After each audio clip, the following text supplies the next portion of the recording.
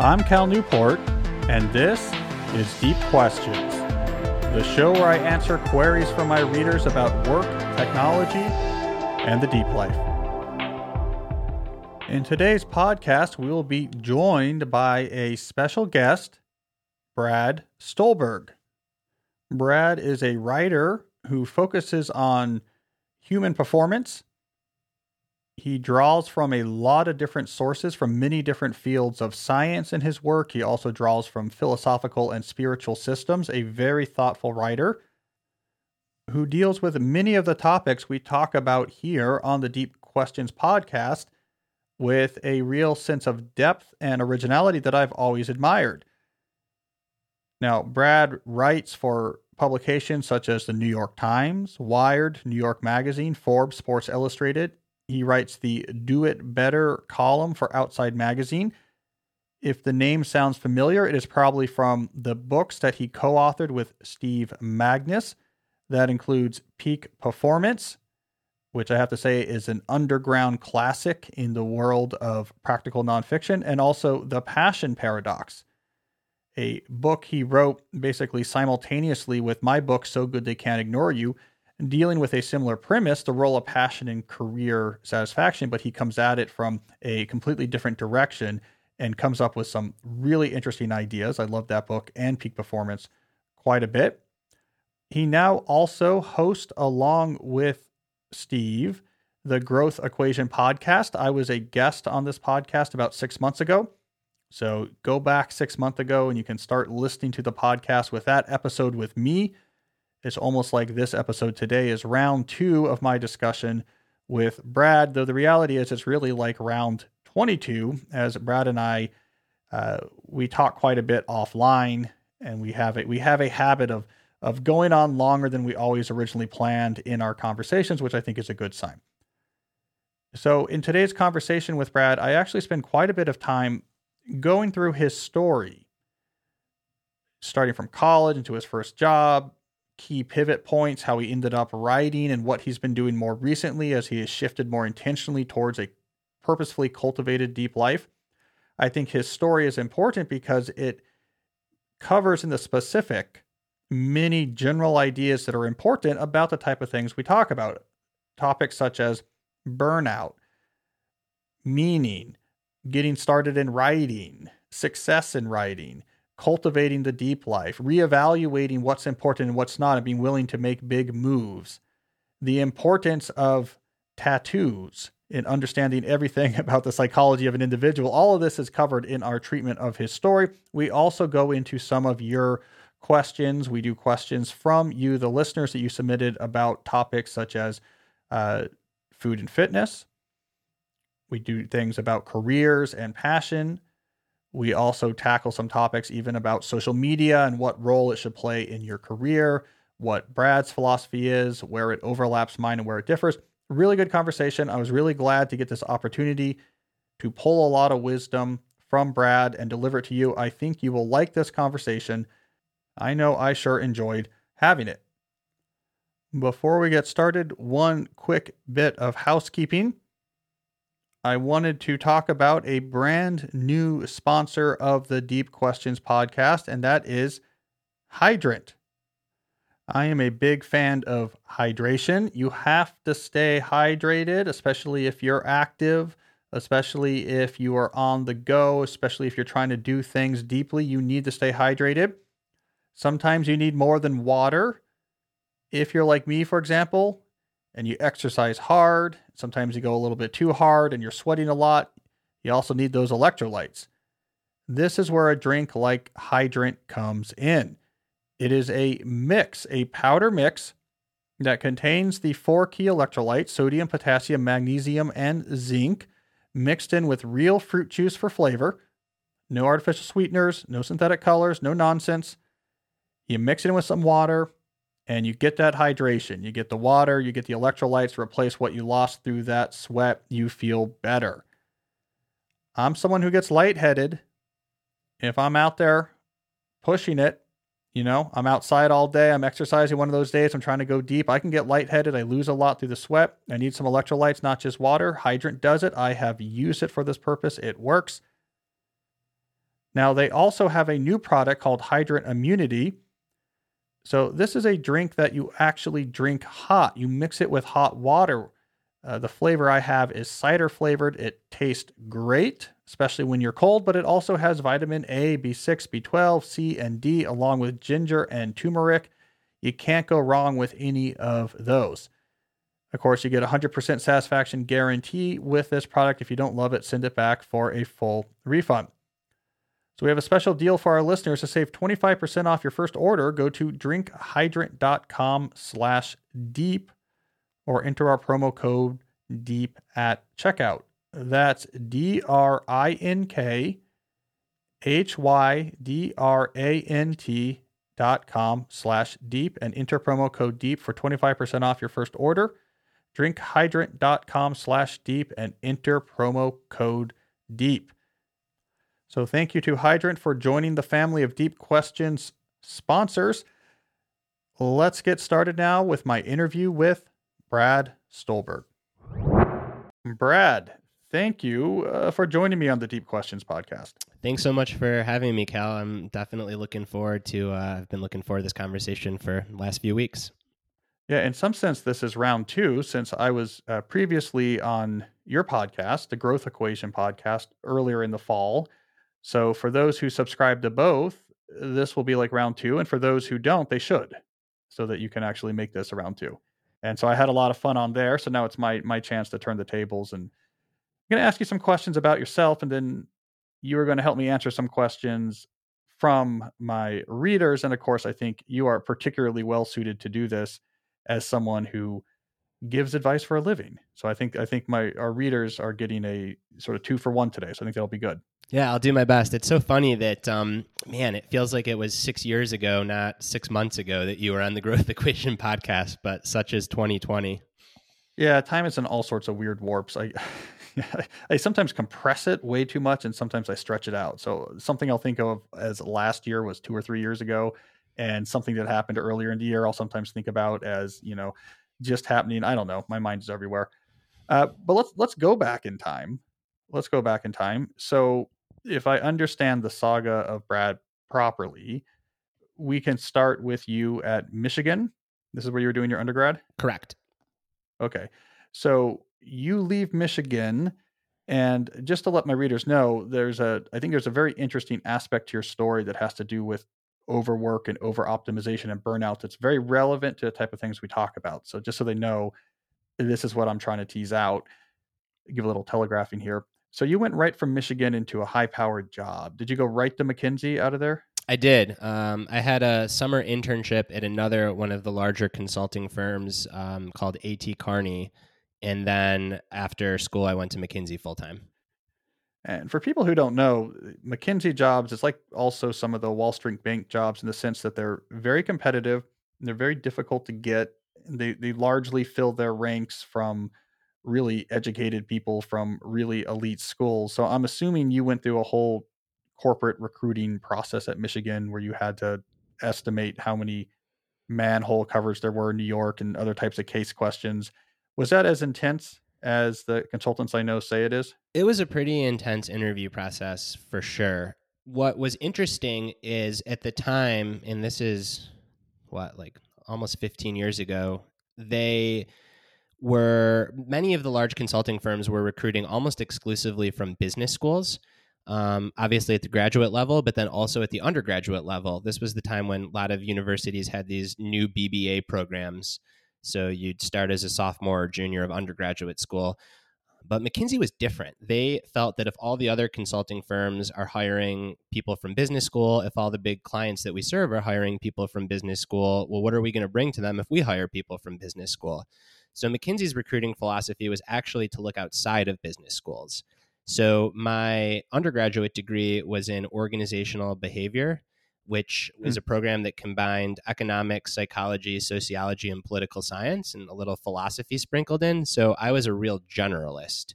So I didn't have to go through like the super structured, rigid business school interview gauntlet. Which was neat. And I think McKinsey still does that, but it's definitely a place where they're hiring English majors and science majors, not just the traditional business school. Right. Well, they hired one of my fellow grad students from MIT when I was a computer science student, and we shared an office. And I remember McKinsey out of Chicago hired her as a theoretical computer scientist just about to finish her PhD. And I remember they just gave her online courses like learn accounting. It's easier to teach the computer scientist, I guess, to learn accounting than the accountant to learn computer science. Now, it's still a very hard job to get. So when we're thinking of a young Brad Stolberg, we're thinking about what really good grades. What was it that allowed you to get the elite job? I had good grades. I worked really hard. I think that I had an interesting story to tell insofar that I was really focused within that organizational behavior degree on health and healthcare systems. And this is a time when health reform is really about to get pushed over the edge. So it was a big area of concern for all the consulting firms. And yeah, like you said, good grades, good test scores, very, very driven. It's funny, the best way, and this is not my line, I heard it from someone, an old colleague, but the best way to describe people that get hired to McKinsey are super smart, super driven, and super insecure. That makes the best McKinsey consultant because they know that you're going to work your ass off. Interesting. What is the thing? What is the insecurity that they leverage there? The insecurity that you are an imposter or the insecurity that other people are getting ahead of you? What is the mentality there? I think just that so much of your self-worth is tied up in your performance. So if your self-worth is tied up in your performance or in your intellect or in your ability to be a great consultant, then you're going to do everything in your power to be a great consultant. Yeah. So as far as I can tell from the story that you relay in what ended up your first book, and we'll get to that soon, Peak Performance, you talk about early in that book what your life was like. And just as a brief aside, something I really appreciated from that story was your mention of the sweat, because I empathize, man. I think we're both the same type of people that if we're in a hot shower, then have to throw on a suit and then like go outside.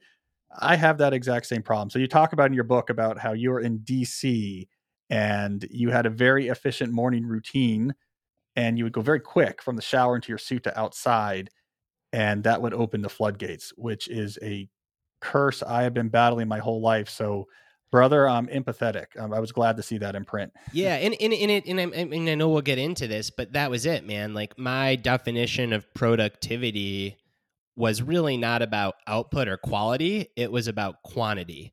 So if I could get my morning routine down to 11 minutes, sweat be damned. I'm going to get in the shower. I'm going to brush my teeth while I'm in the shower. I'm already putting on my pants when only one leg is out of the shower. Go, go, go. Because that meant that I could get a workout in before work, and that meant that I could get to work at 8:30, so I'd have a half an hour of deep thinking time. It was just nonstop getting as much as I could in. Now, what did that look like when you were that push for efficiency and speed? What did that look like when you were actually doing your work? So what does that mindset lead to? You were trying to finish projects quicker or at a lower level of granularity, get back to emails real quickly. What does a hyper efficient approach to work actually look like when you see it in action? So it depends on the people that you're working with. And I know this is something that you've put a lot of recent thought into. I loved your New Yorker article about, is the problem individual productivity or is it about systems that just lead to a feeling of never enough? I think some teams it was never enough. And what I mean by that is there'd just always be emails coming in. So you were just constantly deluged. You can never get ahead. And it was literally trying to just keep your proverbial email head above water. Really good teams with good managers, good project teams, that is. At McKinsey, you tend to be on a team with 4 to 7 people working to solve a gnarly problem. Then it was less about the deluge and more just about how can I go deeper? If I've read 4 research papers on the topic, how can I read 6? Because, as a young person right out of undergraduate school, the gift of McKinsey is you have so much autonomy and you have so much responsibility. The curse is that you can always do more. So Right. there was always more to learn. There was always more to try to reassure yourself that the recommendation that you were making was correct. So I don't think I had a concept of the ability to put the brakes on. Is that even possible at that particular employer? To put the brakes on? It's Yeah. funny. Sometimes I ask myself, could I go back to McKinsey right now and have a better, work? I don't even want to use the word work-life balance because I hate the term balance, but could I be more grounded at a place like McKinsey now? And I think I could, and it's still really hard. Yeah. Yeah. You could do better is what you're saying, but it's not like it would be obvious just because of the cultural pressures. Yeah, the cultural pressures, and the more senior you get at the firm, you have clients in different states, and all the clients want some of your FaceTime. So you're constantly on the road. Now, something about McKinsey, because I don't want to turn this into McKinsey bashing. McKinsey is a phenomenal place to work. What separates it, in my mind, from an investment bank is, yes, you're working 80 hours, but all the partners, instead of wearing like Rolexes and driving fancy cars, they drive like used Camrys and wear digital watches. So people don't go to McKinsey for the prestige and the glitz and the glamour. They go there because they are intellectuals and they love problem solving. So what got me wasn't like wanting to be the man and live in a high-rise apartment or any of that. What got me was I loved problem solving, and I just couldn't turn it off. And it was interesting problem solving. Oh, fascinating. Think about it. You're a 23-year-old. You're being brought into enormous healthcare companies. Health reform's happening. They're saying, we used to only sell directly to businesses. Now we're selling to consumers. What should we consider? It's like, we should consider a lot of stuff. And you're the CEO and you're asking me to help you? So it was just it was intellectual heaven, which is great, but without any mentoring or without any constraints. Yeah. And I'll also add the positive thing I've always heard about McKinsey is it has this dual track nature where after you've been there for a while, you pick up a lot of skills and a lot of confidence, and you understand aspects of business really well. And so a lot of people then just go from McKinsey to go start a business or to go take a position in a company. Like, it's a great springboard for a lot of people into the world of business. And then the other track is, well, I really like the consulting, and you stick on the partnership track. But unlike some other ramps like law, where once you're at a big law firm, that's it. You just stay at the law firm until you maybe become partner. McKinsey had this very clear off ramp of, great, now take what you've learned and go build something. So I agree too. Yeah, and I know you have a lot of younger people that listen to this podcast, and I really enjoyed the recent episode that you did with Dave Epstein. And McKinsey is a phenomenal place to get range. So there are pros and cons to McKinsey. Do I regret it? Not one bit. Did I learn a lot in the process and after? Absolutely. How long were you there? I was there for 2 years. 2 years. Okay. So when you left after 2 years, looking back at it now, what was the reason? Well, the reason, and again, people are like, you coach people and you write. I've had a very circuitous path, so I'm a big believer in range. So the acute reason at the time that I left McKinsey was one of the partners that I really admired and worked closely with took a job with Barack Obama to do health reform. And he said, Brad, I know that you want to go back to grad school, and you've only got 3 months on your McKinsey contract, but guess what? I'm the lead partner, so I get to rip up those contracts if I want. You're going to come with me to the White House and work with me in the White House. And Bob was a mentor to me. He still is. He's become one of my best friends. He's older than me. He's taught me so much. So I followed him to the White House, and I worked at the White House for 3 months before eventually going to get a graduate degree in public health. Now, okay, so you go to the White House. That's a very McKinsey type thing, by the way. Like, okay, here is a government group that's trying to do some sort of innovative policy, and we need someone who can come in, a team that can think from scratch about how it might work. All right, so you go from the White House, you go to get your degree. All right, so we're walking the circuitous path. And I'm burning out, by the way, when I pivot to the White House. So working in the White House was like vacation compared to McKinsey.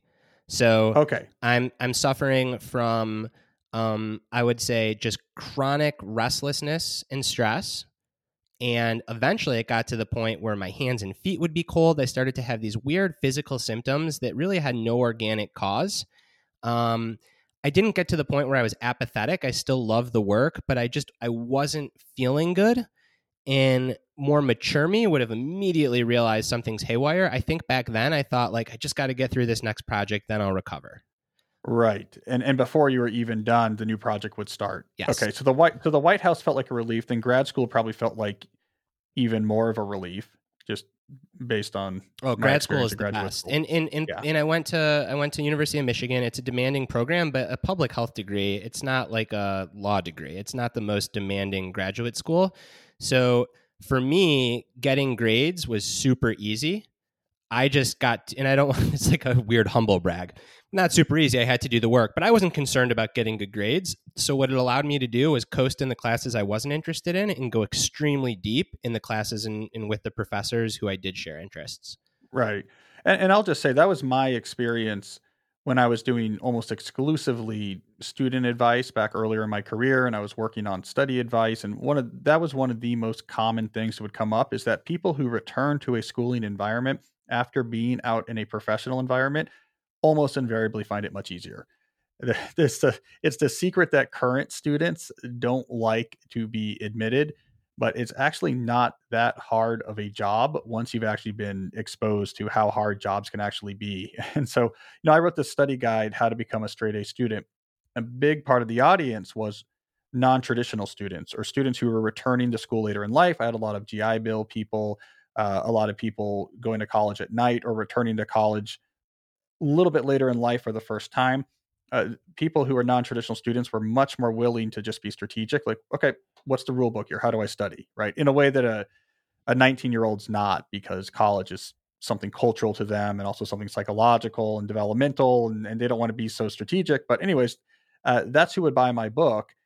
And they were just saying, okay, what's the job here? How do I study? Okay, it's not so bad.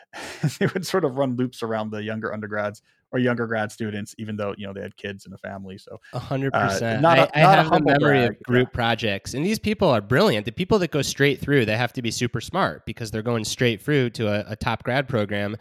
And we do a group project and they just be freaking out about something. And you're just like, guys, it's just school. Like, it's going to be okay.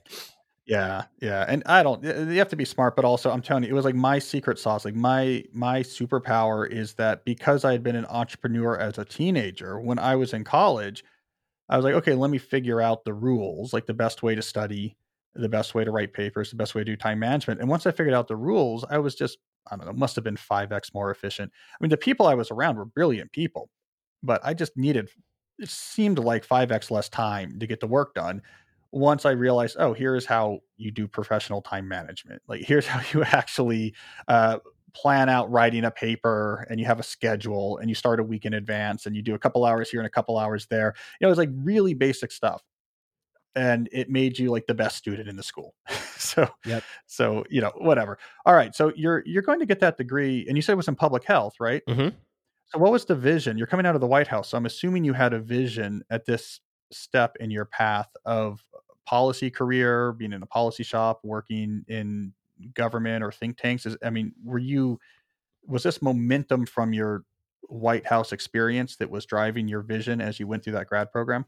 Yes and no. So the White House and the experience there showed me that I actually didn't really want to work in government or in politics. It was slow. It wasn't for me. And my experience in McKinsey was very much that I wanted to work in healthcare. And the way that I thought of it, and I have to put myself back in the shoes of like 25-year-old Brad, is that I'm a problem solver. And if I can problem solve, I would rather be problem solving for healthcare systems that are trying to save lives than problem solving for consumer product and good companies that are trying to sell t-shirts. Yeah. The work that I did at McKinsey that I found most fulfilling, and again, this is so weird, and you can say it's good or bad, but was basically counseling like senior leaders at healthcare systems. And you can say it's great because I was a decent counselor. You can say, oh my gosh, he's a 23-year-old kid. Why on earth are they paying him to counsel them? I think there's validity in both. So I went back to public health school knowing that I wanted to work in healthcare, and though I would have never said I want to go into coaching or be a coach, knowing that I wanted to try to work with the doctors that are leading healthcare systems that got training in medicine, not in working with people and not in necessarily human performance, to help them get more out of themselves as a leader and a doctor. Well, that's an unusual idea for the time, though. Where did that come from? Like a coaching mentality as part of a healthcare reform. So I grew up an athlete, and in graduate school, with all the additional time that I had compared to McKinsey, I got super into running and triathlon and that kind of thing. And I was coached, and I'd always been coached as an athlete. And I could remember just how I thought it's nuts that not everyone has coaching, because there's nothing special about getting coached as an athlete. You're developing skills and you have someone that can see more objectively than you can, and they guide you and they walk the path with you and they help you and all these good things. And I just remember seeing healthcare is so ripe for coaching because, again, it's an industry where a lot of the leaders of the systems were trained in medicine, not in leading a system. Yes. And a lot of the leaders of the systems that weren't trained in medicine don't have the respect of a doctor is because they don't know anything about medicine. Yes, which is basically the issue of healthcare administration. It's also the issue of university administration, both areas where you're promoting sort of specialists in the field to then oversee incredibly complicated, large, huge budget organizations that help support the field. And that is definitely a hard transition. So that makes a lot of sense. Now, this is sort of a maybe a non sequitorious question, but at this point, when we're now at graduate school, did you have at this point already the tattoo sleeve? No, that came over time.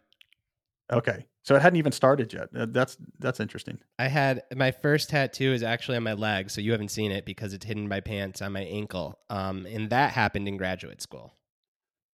See, there's something there. Okay, so graduate school that. So what? Okay, this is a Jungian question. What is like the deep archetypical phase transition that occurred in graduate school when you're thinking, I'm going to start? Let me get my first tattoo. Well, I got my signing bonus from McKinsey and decided that I really wanted to go on like a mountain excursion because I just love mountains. I still love mountains.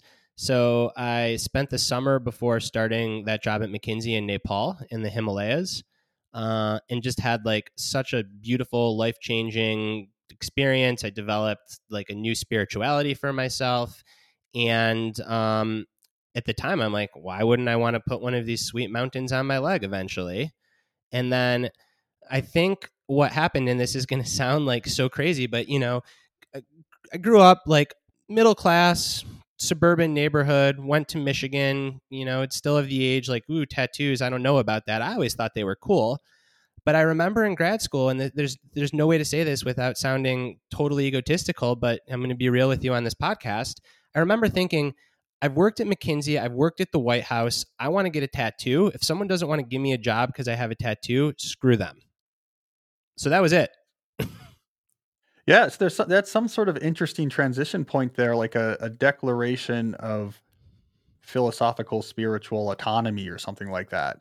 Yeah, I'm sure that's what it was. Because I'd always thought tattoos were cool, but it was never like, oh, like I want to be a badass or I want to look a certain way. It was just kind of like what a neat thing. And I've got no problem with people that don't think tattoos are cool. So I'm sure it was like a little bit of like a breaking free or really becoming more myself, maybe. I mean, did you ever see this later on in your coaching practice? Because I've come across this. I don't have a good term for it, but I think it's psychologically significant that there's and this comes more like people's exposure to self-development writ large, not in like the narrow book sense, but in the general sense, is that there's often this turning point for people where the first time they do something that is not big, but like something that's optional and meaningful and non-trivial and intentional, and they just decided to do it. And suddenly there's this awakening of, oh, I am able to do things that are meaningful and intentional and big and not necessarily just like a standard and expected type thing. And it almost opens up a different view of life as something that can be crafted as opposed to, navigated path You know on what, whatever Cal? path you That have is to be on. that is a brilliant insight. Like Cal, the computer scientist, we need to put a PsyD behind your name because I had I had never thought of that, to answer your question. And I got my tattoo around the exact same time I started like getting off the traditional path and crafting my own. Interesting. And I never thought of those two things as related. I hadn't thought of that until now. I will say one more thing, a shout out to a high school teacher. So there was a high school teacher, Kevin Ozar, who at the time was like the young, cool teacher. He was probably 30 when we were 17. Maybe he's even a little bit younger. And he was a total nerd. He was an English teacher. He loved literature. And he had the coolest tattoos. And I remember that Ozar taught me that it's okay to be a nerd and have tattoos. So like there were these little things that happened around those times. And then I think Yeah. for whatever reason in graduate school, it just said, okay, I can do this. Did you ever, like going back to McKinsey briefly, was there a point, let's say early on, where your mindset was like, yep, this is it. This is what I'm going to do. One day I'll be a partner. Or somehow maybe having done that Tibetan experience right before you started, did that, by contrast, prevent you from ever feeling completely grounded in this is what I'm going to be doing? Like, did you always have a foot out, even if you weren't really recognizing it? Or was there a period where you're like, no, this is it. Like, I think this is what my life is going to be built around. You know, it's hard to say because I can't put myself back in the shoes of the first 6 months. My guess is it wasn't long before I realized that I didn't want to be a partner at McKinsey. Yeah. And yeah, that's interesting. Right. Well, and it was only 2 years, so that would make sense. Interesting. All right, we're getting deep here. The main thing I want to there's emphasize another thing, Cal, because this is such good, and now I'm just like enjoying like the therapy session with you. But there's another point that tell me about your father. That might that might be like of import later.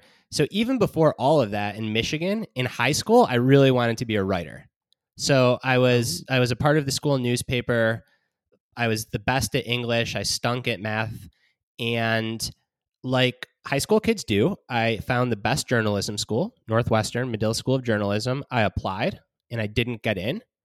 And at that point, I'm like, okay, I didn't get into journalism school. I guess I'll go to Michigan and study like psychology and business. And that was that. And I kind of put writing away. So just keep that in mind because we'll come back to writing at some point. That's going to come back. Right. Okay. So now we have to bridge the gap now between graduate school and your first book. And so there's a whole bunch of stuff that happens in between. The main professional bridge, I guess, is coaching. Did you get that off the ground right away, or did you have to go to a company and build up experience? Yeah, exactly. It was the latter. So right now I spend all my time just coaching individuals in writing and researching. Coming out of graduate school, so McKinsey basically says that we'll pay your debt if you come back to McKinsey. I was super fortunate. I got a scholarship to Michigan, so the finances weren't a problem. So I was free if I wanted to leave McKinsey. So I did just that. I took a job at a large healthcare system in Northern California called Kaiser Permanente, and they're a physician-run medical group. So it's an enormous medical group, like 5,000 physicians. And within their medical group, they have an internal consulting arm or like a firm within the larger group. And they were looking for someone with a lot of like physician executive. They called it physician hands. So someone that could work really well with physicians. So I initially took that role as a full-time coach at Kaiser.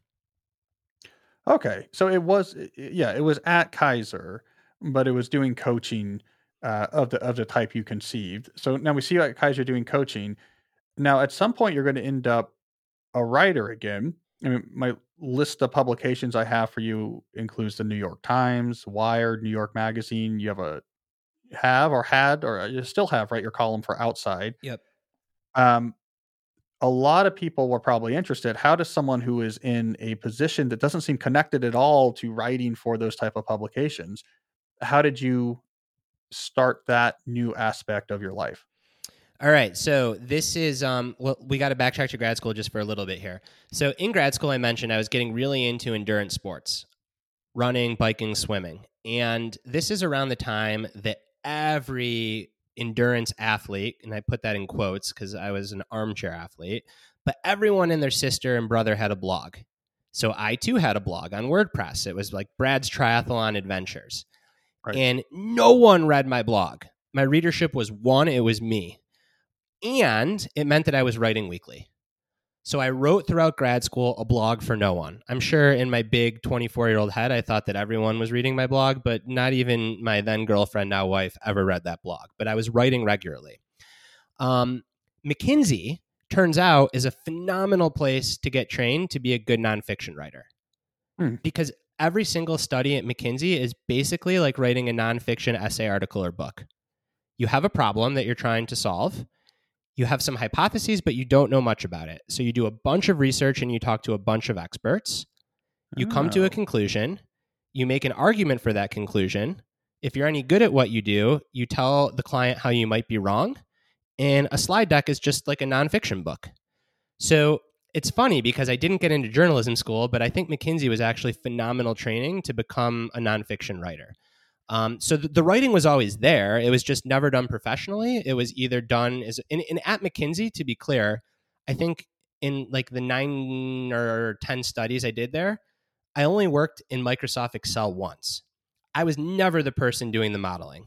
I was the person, as I said, coaching, working with the clients, and then creating the PowerPoint slides. So storytelling.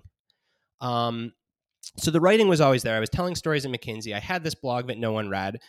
Fast forward to Kaiser, I was working with these 2 physicians and one non-physician leader that were building this whole program around what they call life care planning, which is basically the thought that in America, we're terrified to talk about death. We hate it. But then what ends up happening is we get close to death. And if we lose the ability to speak for ourselves, our family has to make these impossible decisions. What should we do?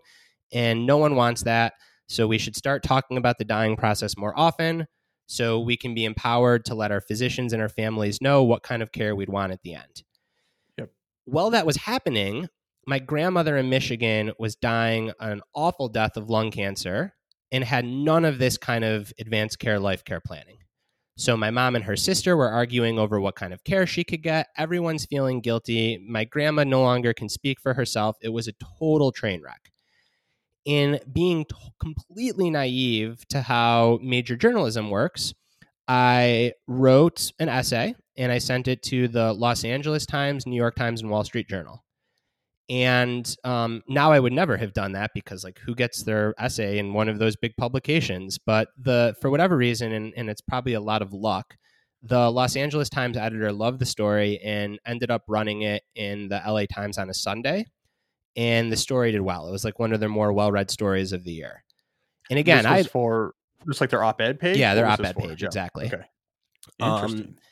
So at that point, all these people, and by people I mean publications, they started asking me if I wanted to write for them. And I just said yes, because I loved writing and I had been writing as a hobby. So I wrote for the Huffington Post. I had a blog. And again, this is 10 years ago. So now writing for the Huffington Post, some people argue, should you do it? You're not getting paid. But I was just like, someone's going to give me a platform to write. I wrote for Men's Fitness, a magazine that I would never recommend to anyone in a million years. But hey, someone's going to pay me $50 to write an article. So I just started writing everywhere. What did people associate you with based off that original LA Times article? Right. So it started off being like, can you write about like health policy? Yeah. And I'm super into performance in sports. I have a personal interest in burnout because I burnt out at McKinsey and I saw physicians around me burning out. So I said, yeah, of course I'll write about health policy. But very quickly, I started writing more about human performance, and particularly human performance for not necessarily for athletes. Now, was there a lot of us who have done this go through this process? What was it like when it was discovered by those you work with that you were also writing? When this is something that happens often, because most of us start writing on the side of doing something else. That's the only way to do it. And there's always an interesting discovery process. For me, I remember when my advisor didn't know I was writing books until she saw some of my books on a display at the MIT bookstore. She's like, are you writing books? So did you have the same thing happening, I guess, at some point? People around you at Kaiser were like, I was reading the LA Times the other day and I was reading Men's Fitness and my abs are looking great. But more importantly, I learned a lot from you. Yeah, it's super awkward. Some people love it and are thrilled. Other people want to talk about it, and you don't necessarily want to talk about it all the time. And the worst are the people, they tend to be more senior, that are like a little bit jealous. And they're like, well, why did you do that without getting permission? And I remember one particular conversation with someone I didn't love anyways. And I said, I wrote the article. A lot of people in the organization are really happy with it. If you don't like it, you can try to get me fired. And that was the end of that conversation. Yeah. And you might not have minded it. It sounds like. No, I mean, so yes, and for the next few years, I unknowingly, because I hadn't read Nassim Taleb's book Anti-Fragile yet, but I unknowingly followed what is some of the best advice in all of Talib's writing, I think, which is what he calls the barbell strategy, which basically says if you want to be a really good rock star, don't quit your day job. You should be an accountant on the side.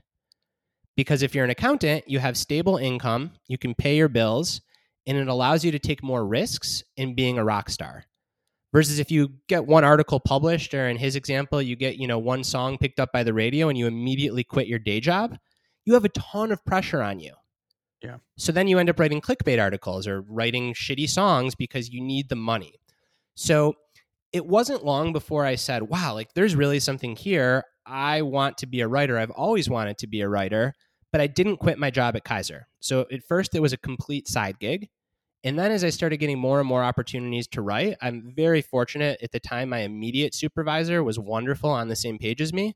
And I went to her and I'm like, hey, I really want to keep adding value to the organization. And I'm having opportunities to write in pretty large publications. It's taking more of my time. I'm starting to get paid more. Can I go down to 80%?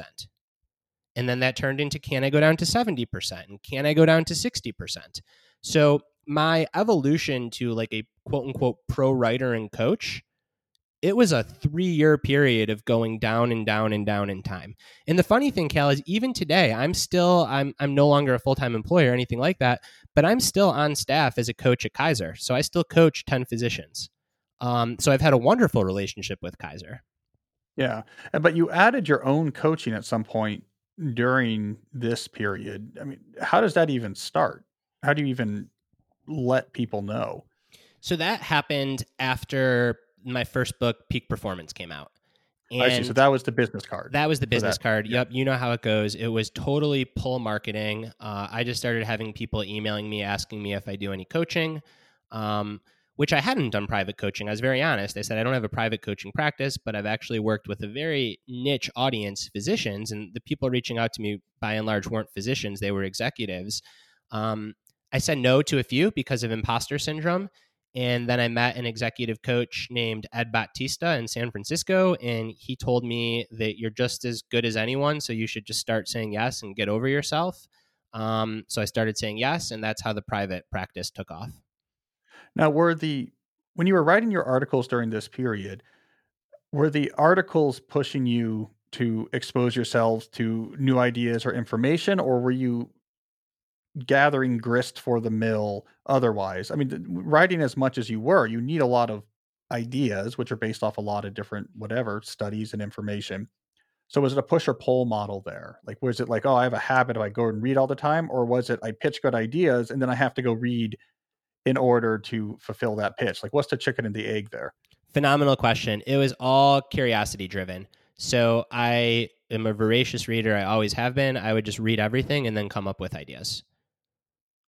Yeah. Okay. Interesting. That makes sense. That makes sense. So in the kind of writing I do, right? Like, you know this. It's very rarely am I going to be like, oh, here's a groundbreaking study. I'm going to do a whole book about it. It's much more like these people in sports are doing this, and these people in business are doing it, and in medicine they're doing it this way, and in cognitive psychology they found this, and in anthropology they found that, and holy moly, there's a real pattern here that can help us think about the world. So my writing is very similar to my reading. It's broad, it has a lot of range, and it's looking for patterns in different disciplines and trying to unsurface those patterns and then make them useful. And it's those patterns, just for the listeners who are thinking about writing or thinking, oh, I want to write for the Times and Wired and outside.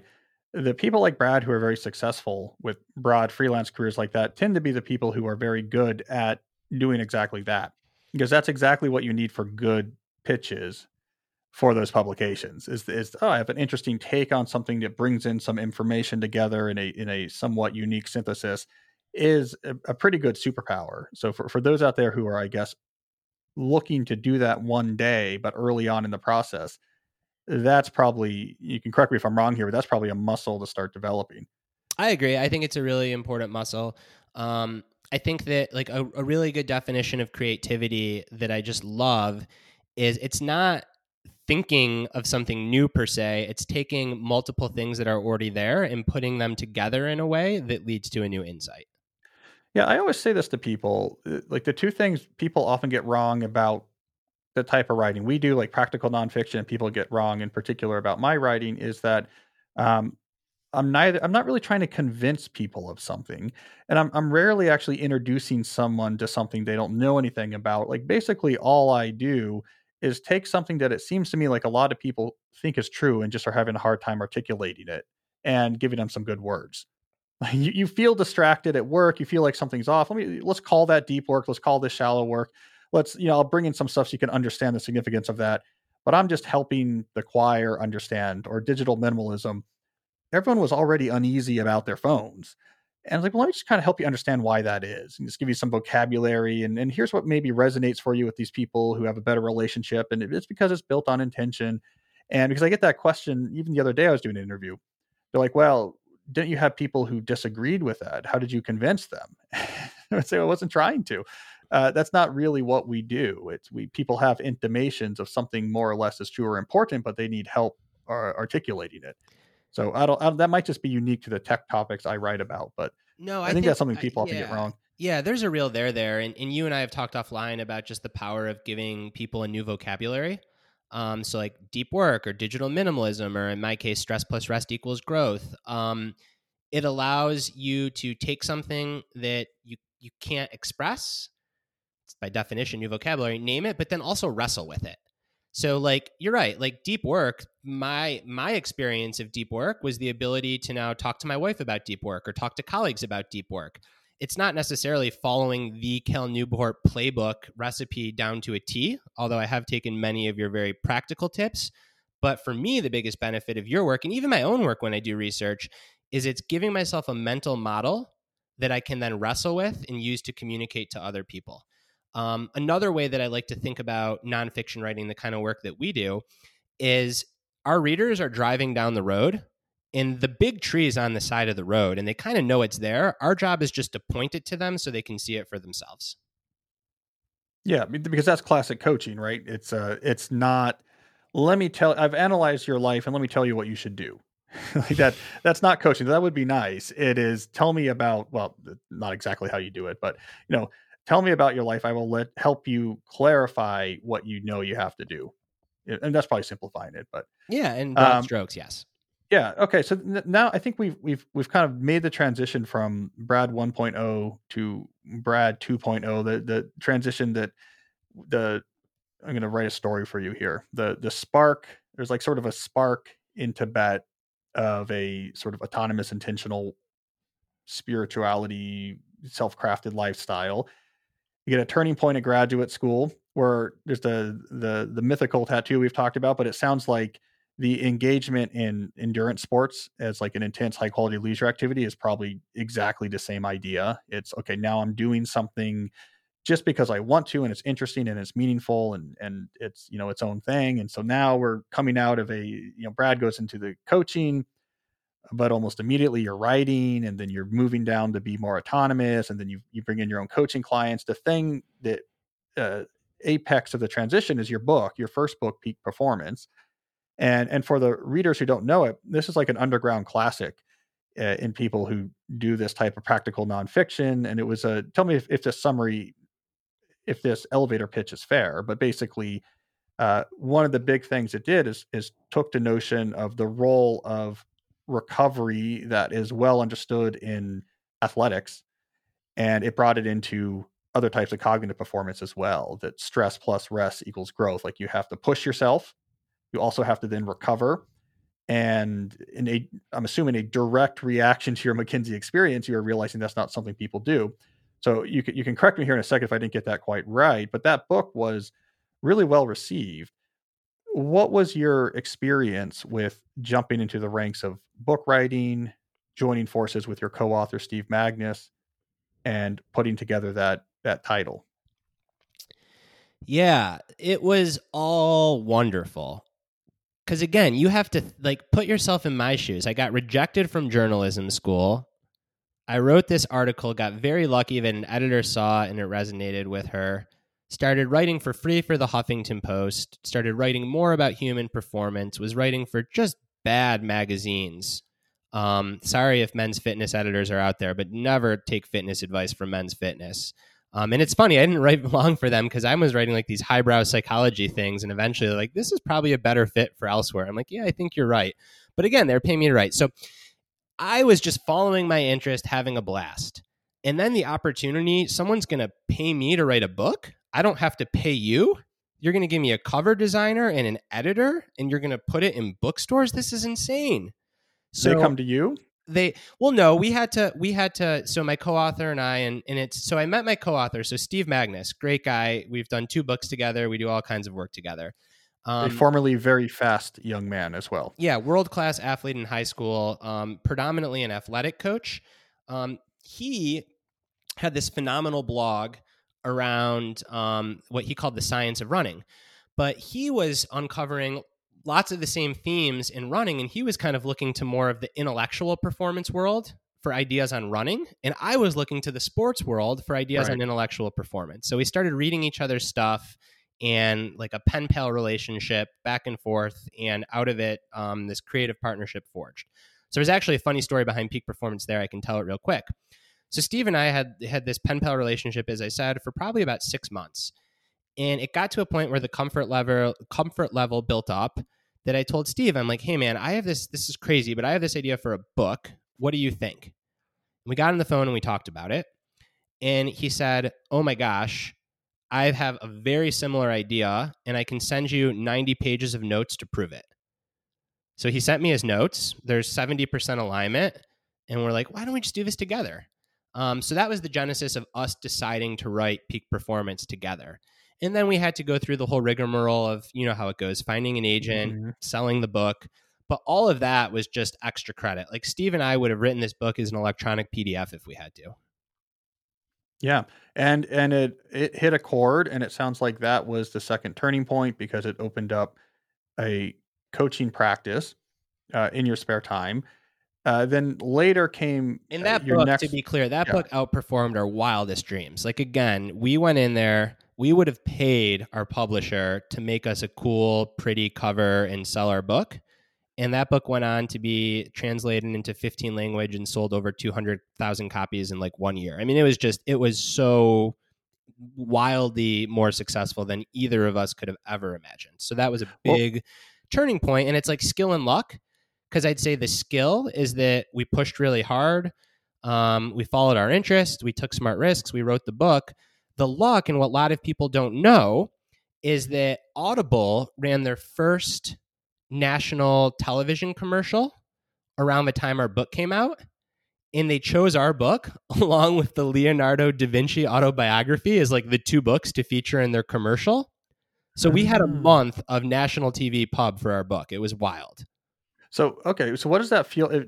I love the insider baseball of it. What does it feel like to be on the other side of that? What's the evidence you get that, wait a second, I think something big is happening with the book? I mean, for us, it was the sales were good. Don't get me wrong before that commercial, but they ran that commercial for 2 weeks and it was during the NCAA tournament. So a lot of people watching TV. And just to see, and Audible sales went way up, but so do hardcover sales because it's just a billboard of our book on TV in between NCAA tournament games. Again, we just laughed at it because like we wanted to stay humble and all we could do is laugh because we're like, why did they choose our book? Like, what is going on? So I think the only advice is like, if you catch a good break like that, realize that that's just luck. And it's with creative endeavors too. You've talked about this prior on this podcast. Like quantity really matters because the more darts you throw, the more one might hit, and this one hit. So yeah, we were thrilled, and to this day, all we can do is laugh. Yeah, that's so cool that you got the TV coverage. So that book became a national bestseller 6 months after it came out. So kind of like a Ryan Holiday book. It was a very steady sales, but then that commercial just took it over the top. And those 2 weeks, it sold a gazillion copies. Oh, I didn't realize that was 6 months in. Okay, so it had been out. Okay, so you were out there like, okay, hey, this was great. We published this book. Yeah, and it was doing well enough where we were confident we could get another book deal and keep writing, and people were reading it. But and it had been translated, so international reception was good. But the big push came when we caught that break and got that commercial. I want to take a brief moment to talk about Four Sigmatic Coffee. Now, I have talked about Four Sigmatic before. They offer a ground mushroom coffee that has lion's mane mushroom integrated in it. Don't worry, it does not taste like mushrooms. It has a nutty, dark taste. I really enjoy it. It's smooth. It's good on your stomach. But that lion's mane mushroom, I don't know what it does, but it gives you a different cognitive effect than just the caffeine by itself. Why is that good? Well, as I've talked about on this podcast before, I now associate that feeling with depth. It's a smooth, good tasting, unique coffee that has this extra little cognitive hit from the mushroom coffee. So when I drink it, it is a unique physiological state. I drink it before I do deep work. And this has allowed my mind to build a connection. Oh, when I feel that Four Sigmatic way, it's deep work time. It is a hook into periods of concentration. Those type of hooks can be very important for helping to wrest your attention away from distraction and put it towards focus. And Four Sigmatic has become one of my go-to hooks. It's also just a great cup of coffee. I've worked out an exclusive offer with Four Sigmatic on their best-selling mushroom coffee, but it's just for Deep Question listeners. You can get up to 40% off plus free shipping on mushroom coffee bundles. To claim this deal, you must go to foursigmatic.com/deep. This offer is only for Deep Questions listeners, and it is not available on their regular website. You'll save up to 40% and get free shipping right now if you go to foursigmatic.com/deep. I also want to take a moment to talk about Green Chef. Here's how it works. You choose from a wide array of easy to follow recipes. And I do mean easy to follow. They come with step-by-step instructions, tips, photos. All of the ingredients are hand-picked, featuring the type of organic veggies and high-quality proteins you want. And then they are delivered to your door contact-free. The ingredients are all pre-measured, perfectly portioned, and mostly prepped. Once this arrives at your door, you can then do the fun part, which is to cook up the meal following those instructions, and then the even more fun part, which is to eat and enjoy it. And one of the things Green Chef is known for is that they have recipes for paleo, keto, and plant-powered diets.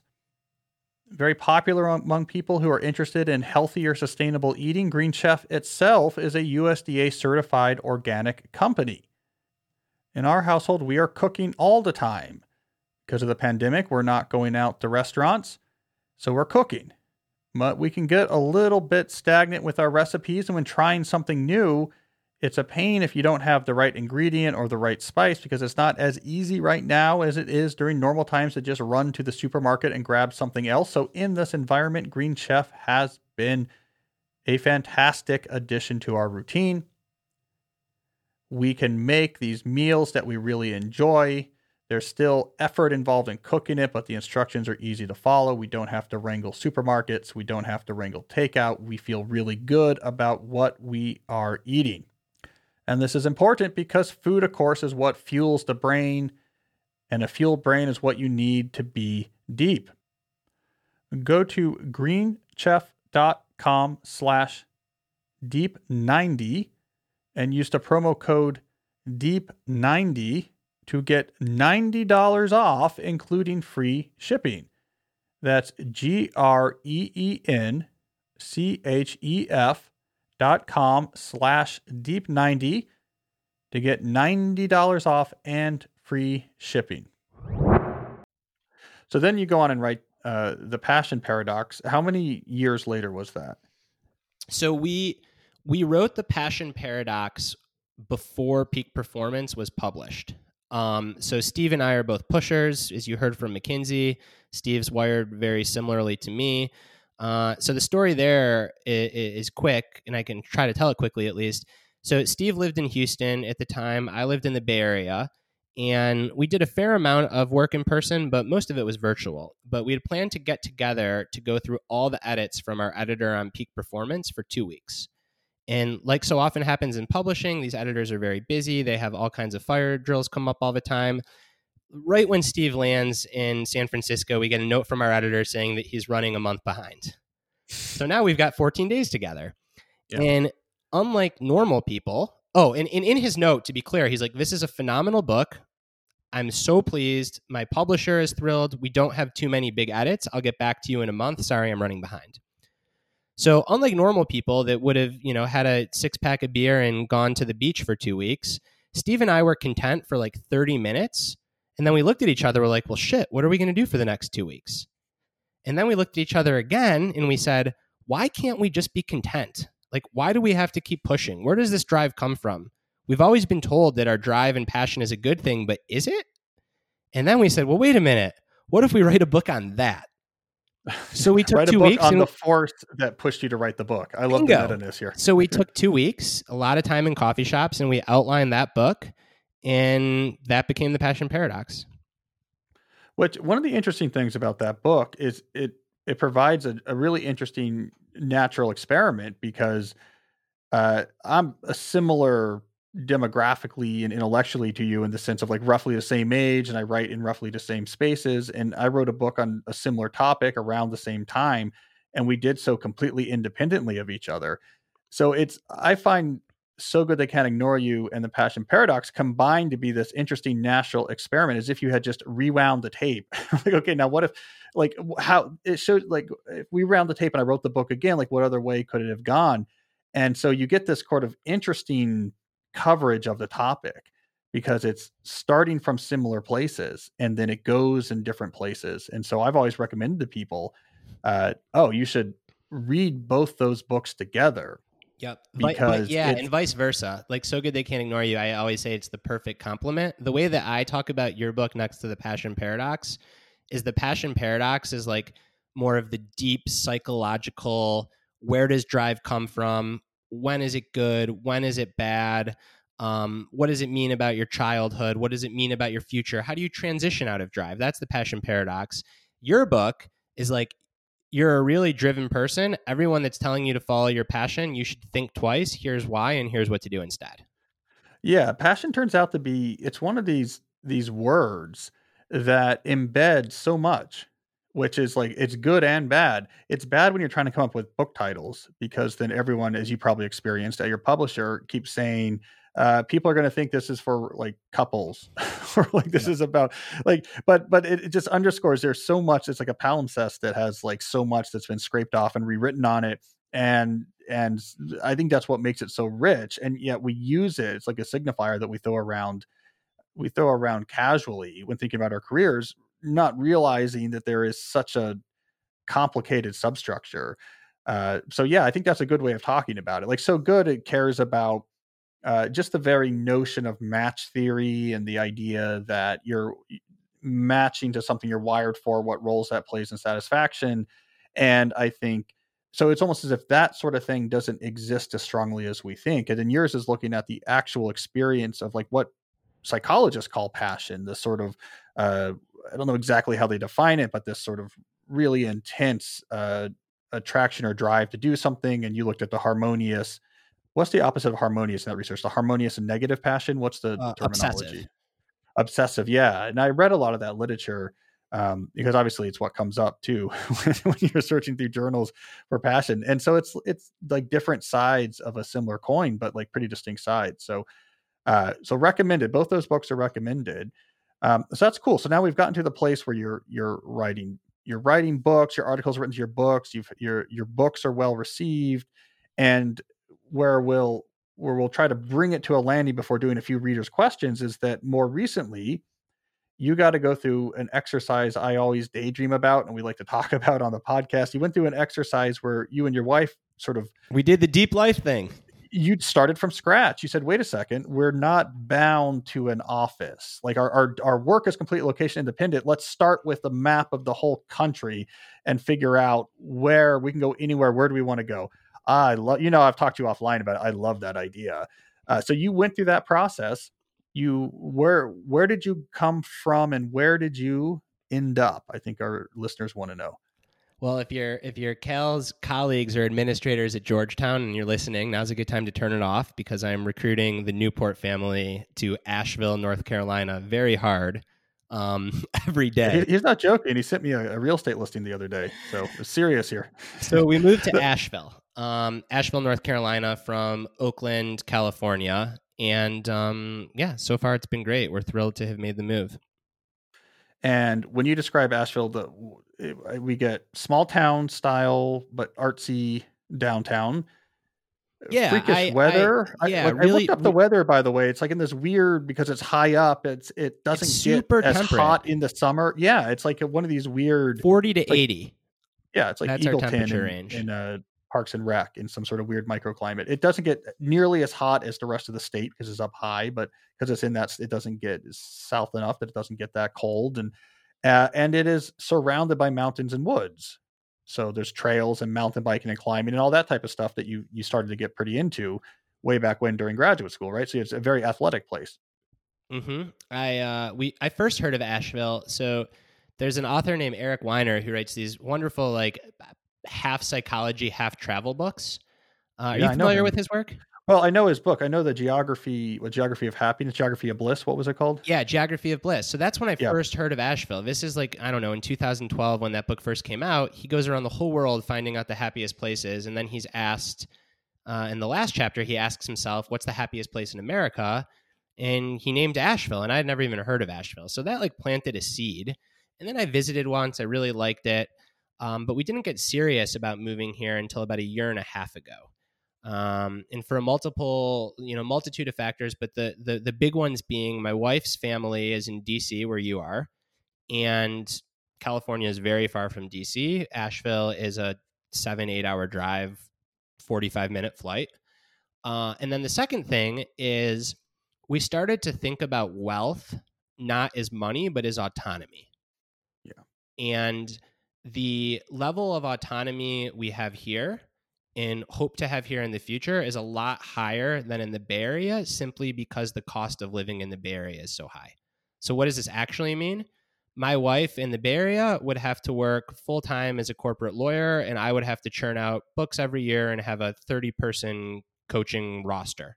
And that might be an exaggeration, but it's really freaking expensive to live there, especially with kids. Here, my wife can work hourly as a lawyer, titrate up, titrate down based on her intellectual appetite for work. I can write a book every few years, have a very small coaching roster, so I can pick and choose my coaching clients, and have a lot more time to read and think. So it felt like this huge monumental decision, and we were so unsure, and I really missed Oakland for the first couple of weeks. And now that we're settling in, it's like, oh my gosh, like I have so much more time to craft my days how I want to. So nothing but positive things to say. And it's not just me. This is a trend, right? It's been written about in the Wall Street Journal, the New York Times, that people are fleeing these more expensive cities for these smaller pockets. Austin, Texas, Boise, Idaho, Coeur d'Alene. I'm sure there are others I'm missing. Spartanburg, South Carolina. So just like smaller towns. Yeah. For our generation, the person who that idea is timeless. Like there's different currencies other than just currency. I mean, go to Vicky, like Robbins and Your Money or Your Life, and the sort of more modern times, or go back to Thoreau. I mean, this is what Walden was, an economics book. People often get that wrong. And Walden is about what you did. I mean, he really was doing a careful economic ledger of like how much money does it actually take to cover all of my needs? Okay, and how much labor then does it take to generate that much money? And the whole experiment at Walden was like, okay, so what if I did just that much work that I could cover all my needs? I have food, I have shelter, the simple cabin I built, and then I could use the rest of the time is my lifetime to do other things I want to do with. And he made this really complex economic argument that's often missed, which is that ends up working out better for most people, because as you pursue more currency, you have to give up more of your time and your life force, he called it. But as you're giving up more of that, then you don't really have much left to actually make use of what the money gives you. And he had the funny example of, you buy the wagon to bring your goods to market, and now you can get there in 20 minutes instead of an hour, but you have to work 2 extra hours a week to afford the wagon. You didn't really end up better off. But I think for our generation, Tim Ferriss re-brought that idea up. And this was back in 2007 with a 4-hour work week, which I think through the sands of times gets inappropriately characterized from like the lifestyle design, like bro entrepreneur had scammy business type angle. But my memory of why that book resonated so much in 2007 is that his core idea was, well, wait a second, what are the currencies that matter? And time and mobility and being able to have autonomy over your life, like, oh, these are really important. How would you optimize for those? And I think that's the same thread that got picked up more recently with like the financial independence, retire early, fire community. They come at it from another angle. But again, it's about how do we rebalance that? So it's like this timeless idea that in the last 10 years has come up a bunch of times. But I'm always very excited when I see people act on it. And then I get very aspirational and make all sorts of plans. So your report from this deep life, newly engineered, is that it's a positive report. That's good to hear. I'd say it's a very positive report. I think another thing to include, and you've written a ton about this in a different context with digital minimalism, is I'd really like frame it as a value decision as well. So not values, but like just how much benefit, like cost over benefit. And my wife and I, like our needs are pretty simple. We love being outside and we love feeling like we're a part of a tight-knit community. And there's so much more of it the Bay Area has that you pay for. It has this restaurant scene and theater scene and art scene and all that stuff that's great, but it's not high on our priority list. So for us, it was really like, what do we enjoy spending our time doing? And are there places we can do that with more autonomy? Now, are you going to open a quirky bookstore at some point where like you No, I can't. There's Malaprops. So there's a phenomenal one of these bookstores that's been around forever. And that was like another fun thing about moving to a small town is immediately already just feeling so much more ownership. So the first kind of psychological boundary I made is I said, I am done buying any books from Amazon. I am buying all of my books from my independent bookstore because it makes my town cool and I want it to be here forever. Yeah. No, that's one of my dreams. I'm going to have a bookstore one day. Well, I'm going to externalize all my dreams on you. I think what you need to do is do it, Cal. What are you waiting for, man? I sent you that listing.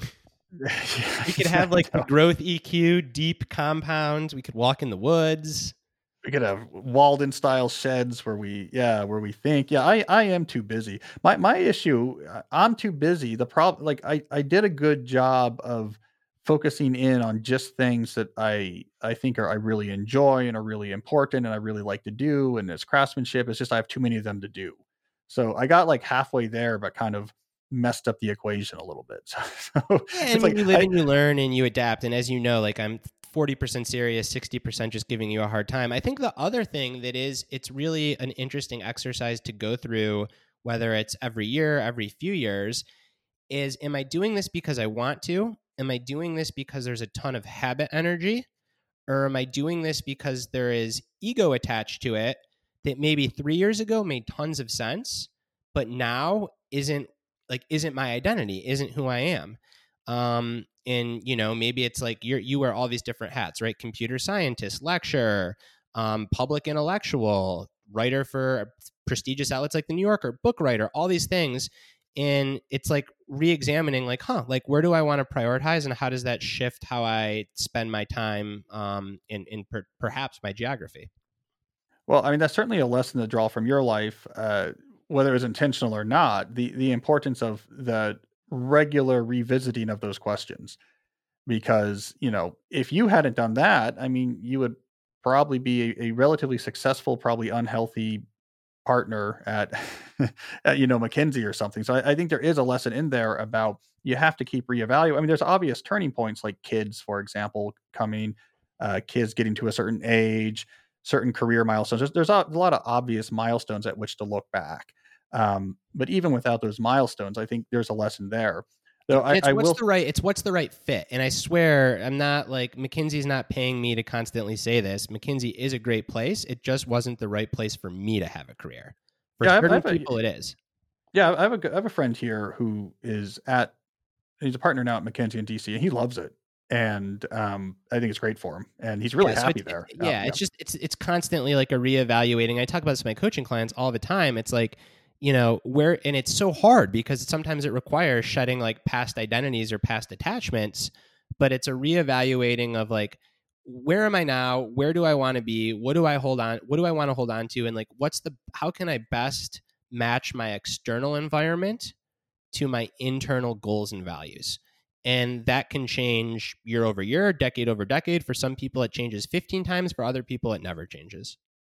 And I do think that's key. I mean, something I talk about to, my listeners occasionally is, one way to capture that is to have, I call it a strategic plan. You can call it whatever you want, but, to have this document that you revisit at least once a quarter where you're like, what is my current vision?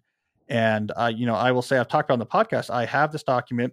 I sort of split it into work and life outside of work, but they're intertwined because those two things are intertwined. And just from a tactics perspective, I have a separate document that is values. So it's more abstract than, this is things I want in my life, or what I want to, maybe this much work or nature, this or that. It's much more abstract.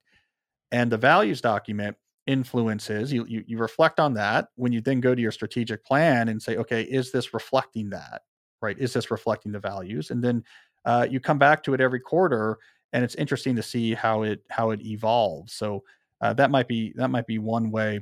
It's certainly an exercise I do a lot, but it's an interesting way to think of it. And, who knows, maybe that evolution will end up with Asheville, though. I'll say one of my writer friends in Austin just the other day sent me a picture. So competition here, Brad, he sent me a picture of an outdoor office he built on his ranch. And there's a path from his house, and you can go one way to get to his pond and another way to get to his his outdoor office, which he built after I was telling him about my Deep Work HQ offices. So there's competition now. So I have the vision of the Asheville woods, and mountains, and hike like Thoreau at Katahdin. And then I have the vision of I can, be on my ranch and my outdoor office. So I think it's going to get pretty hot in that office, though. So that's what you have going for you. All right. Well, this has been great. We've been rolling for a little bit, but just to stick with the conceit of the show, I want to at least do a few questions that were sent in, since there is questions in the name of the show. And so let's just do a few here where we can get your take. I've grabbed a few from a few different categories, like career and energy and fitness, all sorts of different things. So let's just grab a couple here and we'll see what you have to say. So we'll put you on the hot seat. All right. So here's one that is, this will go back to your was it men's health or men's fitness? Men's fitness. Your men's fitness days. Yeah. How do I keep my 12-pack? All right. So I have a question from Ryan. It's a waste of time. But anyways, like, don't keep your 12-pack. Yeah. Yeah, who's going to see that? Enough. All right. So I have a question from Ryan. And also a 12-pack basically means you have to be in an extreme diet, right? That's like you have to go to an artificially low body fat thing. It's like something you do temporarily for photo shoots. How many abdomens you can see, abdomens, I don't even know if that's the right word, how many bumps you can see with your shirt off says nothing about your core strength and nothing about your health. I would almost argue the more that you can see, the more worried I am about your health. But that's like you're not eating right. All right. So speaking of which, Ryan's question is, I think that what you put into your body is important to achieving your best results. You've mentioned the quote from Michael Pollan, eat food, not too much, mostly plants, but can you go into more detail about what your diet includes? And I'll just change this to like what a good diet should include. He says, do you take any supplements? I'll change that to, should you take any supplements? Ryan, Brad knows a lot more about this type of stuff than I do. So Brad, give us the secret. What should we be eating? Should we be supplementing? All right. So Michael Pollan is very hard to top on this. A twist on this that maybe makes it a little bit more actionable is try to avoid foods that come wrapped in plastic. It's just another way of saying don't eat processed foods. I'm a big believer that there is no best diet. So once you're eliminating processed foods, there are a million different healthy ways to eat. Some people really feel good on a lower carbohydrate diet. Some people feel great on a high carbohydrate diet. I think carbs in the recent past have gotten a bad name, and that's because there's a big difference between potato chips and French fries and brown rice and sweet potatoes, which comes back to the avoid stuff that it comes wrapped in plastic. In terms of, Yeah. go ahead, Kel. No, go ahead. Go on. I was just going to say, in terms of supplements, I personally don't take any supplements. I think that the golden rule there is if you have a clinical deficiency and you know that you're deficient, then yes, they can be effective. Otherwise, there's all kinds of research that shows that you end up just peeing them out. So it's better to save your money and buy Kel's books. What about vitamin D in the winter? Does the good form of vitamin D supplementation actually help prevent a deficiency when you have very little skin that can get sun exposure? So the research on this is mixed.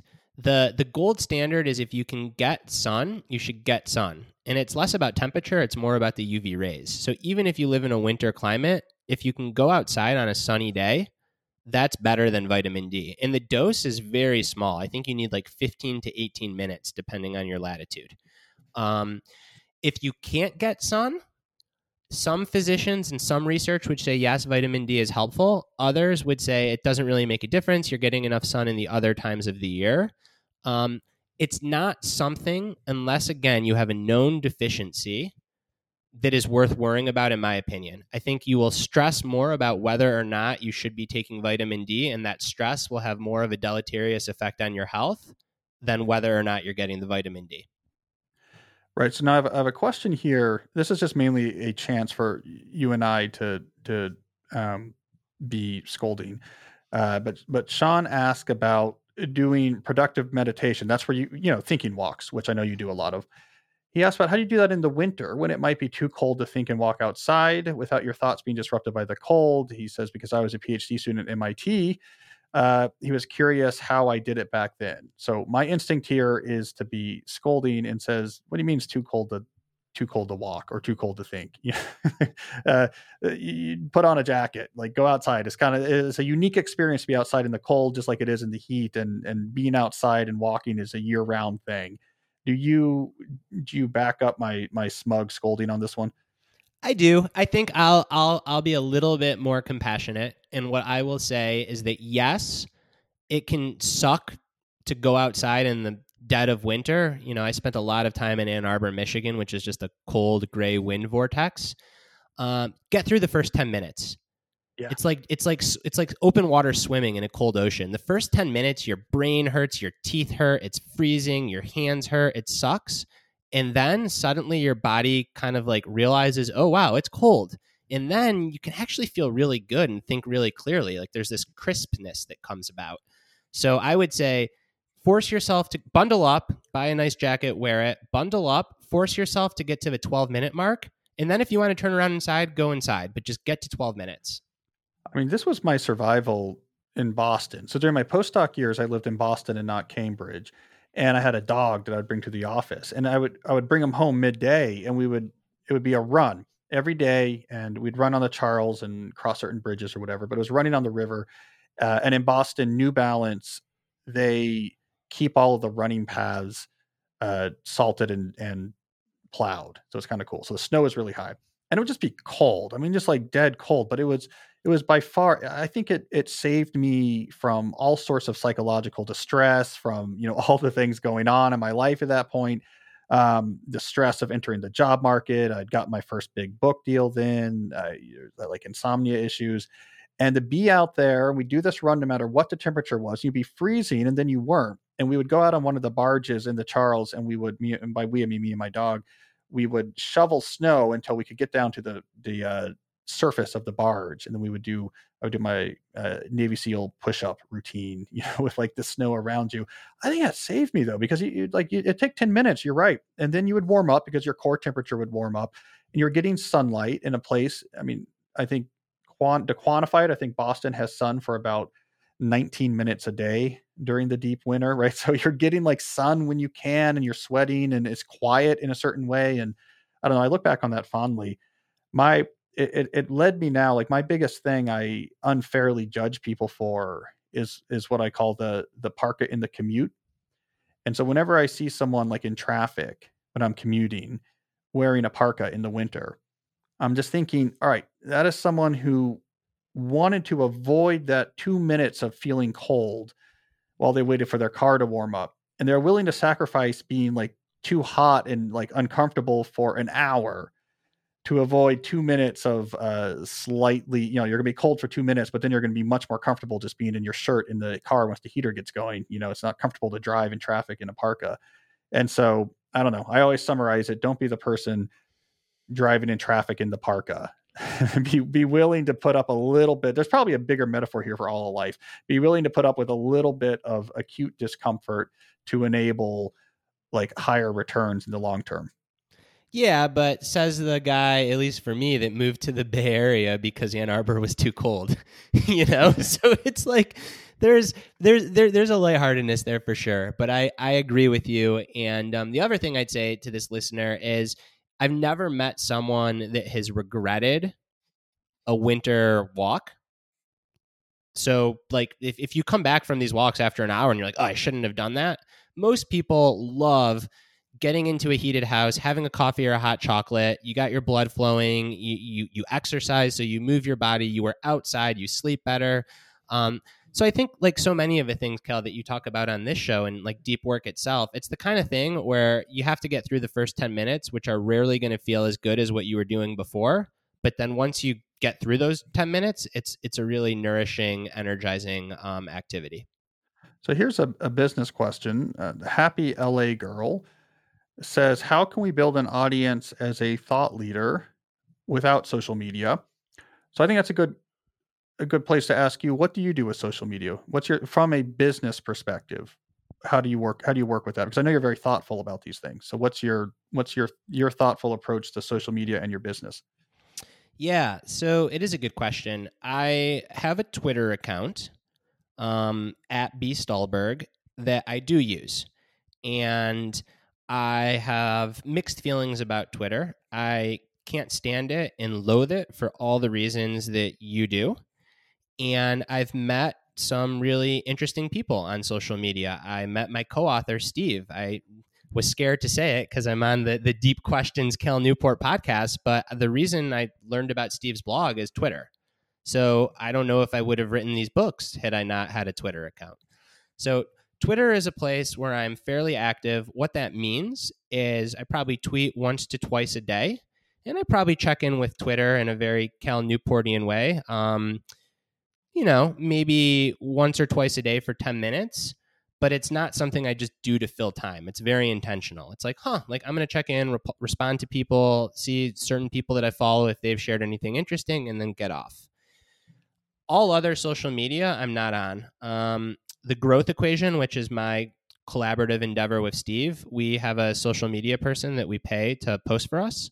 And the reason I am not on is not because I'm this elitist, self-righteous person. It's the opposite. It's because I'm a total junkie. And if I was on multiple social media, I would just waste all my time, energy. I'd go on dopamine roller coasters of feeling validated, not validated. You've talked about this ad infinitum, Kel. These systems are built to get you addicted, and I don't have superpowers that can stop me from getting addicted. So therefore, I choose to not be on them. Well, I think what's important in your answer is that you work backwards from the underlying value. So, you know that meeting interesting people or discovering interesting people is important. And so you're deploying Twitter to do that. So you know why you're using Twitter, and that allows you to optimize it. So if you know that's why you're using Twitter, it's much easier not to have it open for 3 hours a day, whatever, yelling at people or going on dopamine roller coasters. And so I think that's what's crucial there. And then let's say like Happy LA Girl, let's say they have a similar value, and but she finds she's having a harder time controlling her Twitter use, even though, she only really wants it to meet interesting people. Now that you know why you use it, now you can find alternatives as well. You're like, well, what I really am trying to do is meet interesting people. I'm having a hard time with Twitter. It's like a little bit too addictive for me. You know what? I could probably come up with some other ways to use the social internet, or maybe even the world around me, to like constantly meet people or encounter interesting people. Once you know the value, you can find different ways to get at it. And so I think that's great. And I hope the listeners take that away from your answer.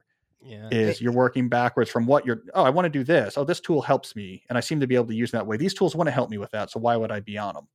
Yeah, and something else, though, I've been thinking more about, right? I watched the movie The Social Dilemma. I just reread Neil Postman's book, Amusing Ourselves to Death, I don't know how much longer I'll be on social media. And it might not be forever, because I'm increasingly worried not only about what it's doing to my brain, but definitely what it's doing to my brain, especially when I use it more frequently than I'd like, but also just like the collective brain.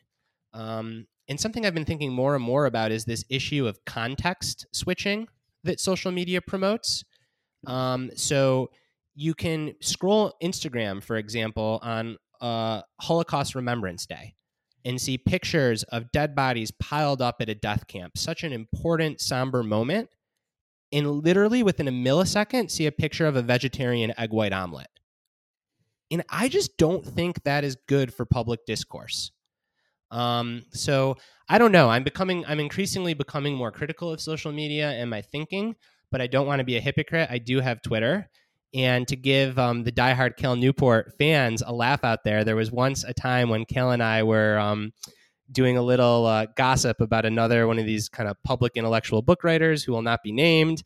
And this person was, in my opinion, going off the rails. And it is very true. Cal does not have Twitter, but Cal will occasionally look at a picture of Twitter that I sent him on my phone. That did happen. That was enough. That was enough to keep me off it for another year. I was exactly. like, oh, okay.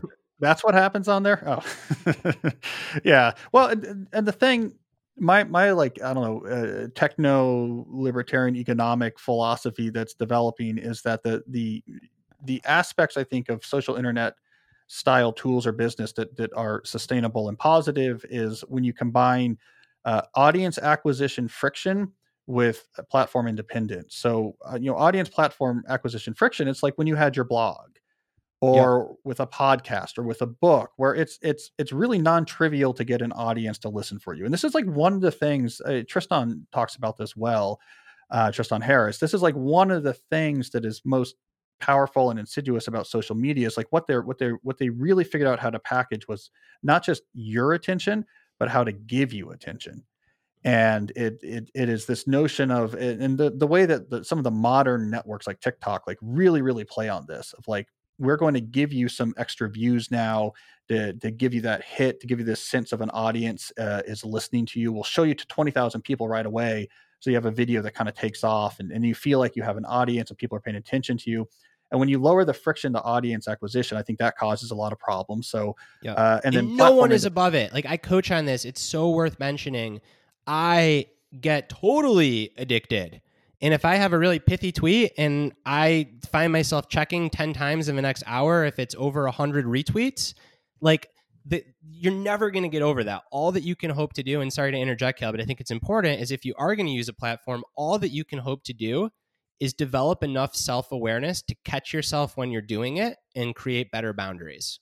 Yeah. And to not underestimate the power of attention is the friction's being really removed. You just like a tweet that has the right phrasing and the right timing can get you like a lot of attention in a way where in high friction audience acquisition, medium, there is no like accidental way to just casually gather a lot of attention. It's hard. Like I got to write an article. I got to build my skills. I got to build up to bigger publications. I have to craft something that's like really meaningful.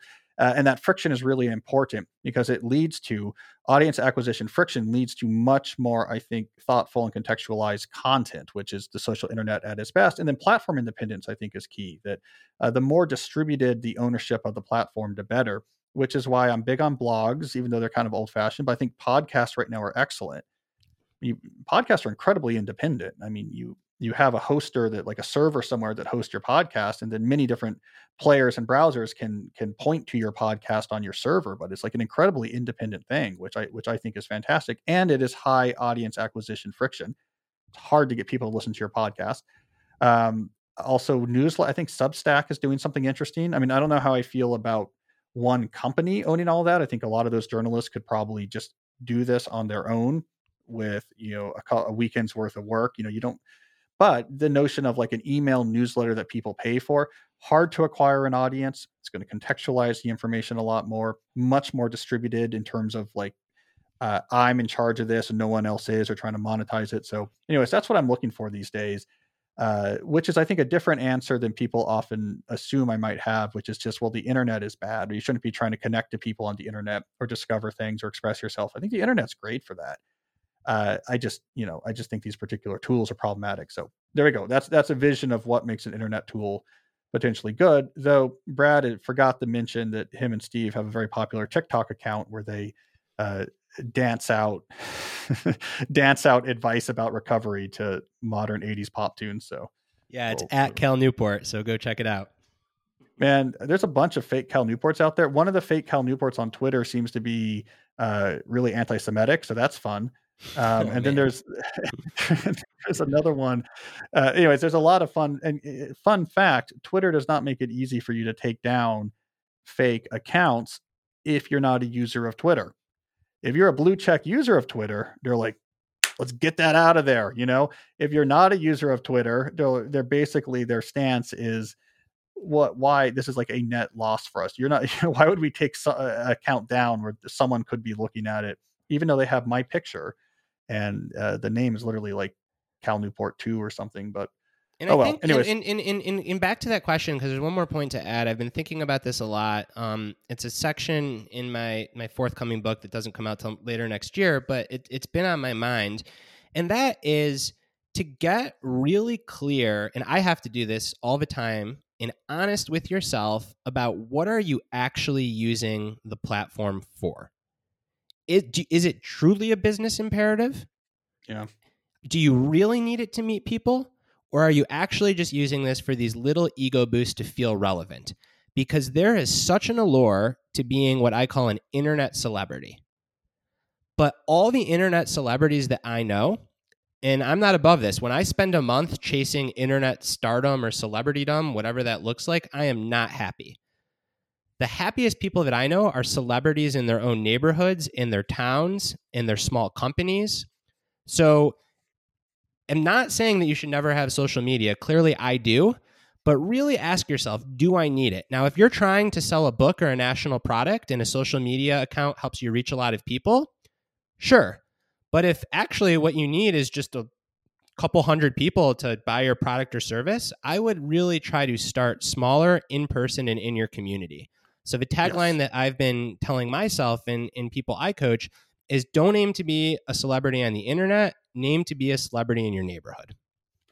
I love that. Yeah, if you need 100 people to validate you by paying attention to you, make it 100 people in your community who are impressed by you because you ran an initiative that was useful, or because you're the person who shows up when, people are having a hard time, or, you're the person at the school or at your church or whatever that gets together the committee when, someone is sick and we're going to get food there.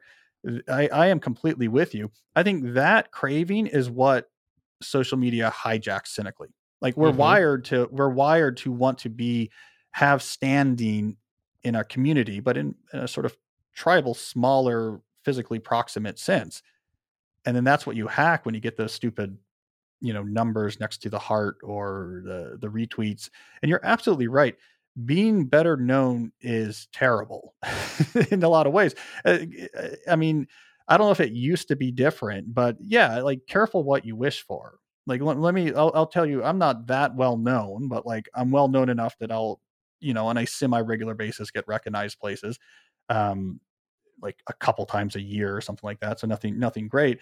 It's not, I miss when it was smaller. I miss when it was just like my blog community who I've known for a long time, because all that happens is people yell at you all the time.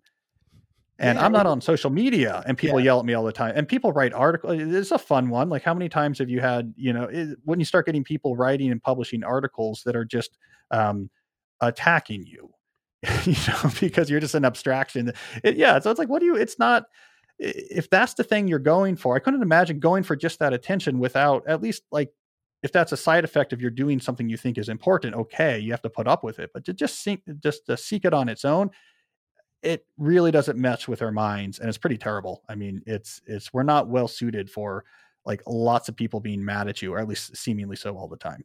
Yeah, 100% agree. Yeah. All right. Well, let's do one more here, because I know we're running a little bit long.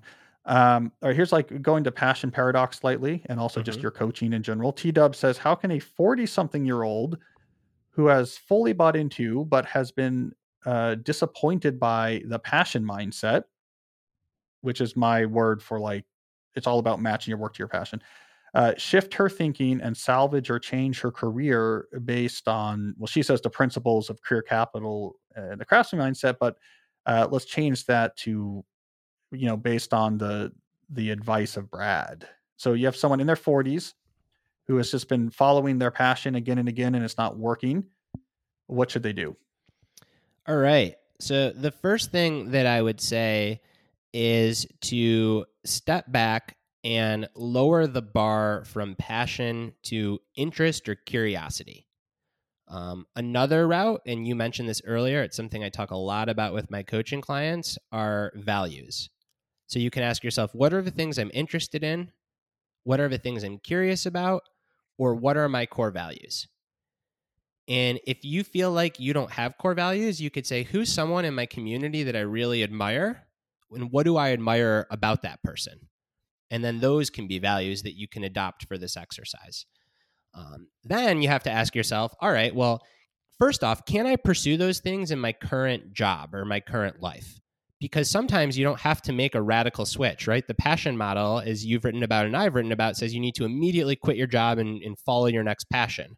No, you can actually job craft pretty often, and you can not have to make these drastic life changes and still pursue more of those interests, curiosities, or values. If you do find yourself just running into a dead end, you can't make it happen in your current setup, then I'd say, what does incrementalism look like here? Nassim Taleb's barbell, it's certainly the strategy that I followed. So before you just quit your job, how can you keep doing what you're doing so that you can pay the bills and have that stability and then gradually pursue these interests elsewhere? And then as you incrementally pursue those interests, you can shift more of your time, energy to those things. So good they can't ignore you, to cite one of Cal's books. You get better at them, you can demand more value, and then you make that shift. I have to use myself as an example here, but there's all kinds of research that shows this to be true. People look at me and they're like, overnight, you became a fairly well-read writer. No, I didn't. It was 10 years. One of my favorite research studies, this is in the Passion Paradox, shows that people that quit their job to launch companies are 60 to, well, I guess it's 30 to 60% less successful than people that keep their current job and incrementally start another company. So I think it's a lot of word vomit. My big takeaway there is lower the bar from I need to be passionate to this is something I'm interested in. This is something I can pursue mastery in. This is something I'm curious about. This aligns with my values. And then don't fall into the passion thinking trap of immediately making a big switch. Do it incrementally. But I'm curious, Cal, how would you answer that question? No, that's 100% in line with what I would recommend. Yeah, you lower the bar, because that's what people would push back often about so good is, oh, so you're saying I can just throw a dart at a job listing and whatever it hits, I could be just as happy in that as anything else. Like, no, there's certain things you're better suited for others, and certain things that are a better match than others. It's just about lowering the bar. The one true passion is you're meant to be a basketball commentator. And if you don't do that, you're going to be miserable. Whereas what you're saying, I just 100% agree with. The bar is just a lot lower for the starting point. So that first step is a lot easier. That's, hey, I'm interested in this. I'm well suited for this. I already have some skills in that. I like where it could lead. I like the options. A lot of things might satisfy those properties. Any of them are a good place to start. Now, of course, you have to do a lot more work once you're there. So follow your passion puts all the work up front. Oh, you got to find the perfect thing. But then once you find it, you'll be happy from day one. It's easy once you have it. And I think this inversion is much more accurate.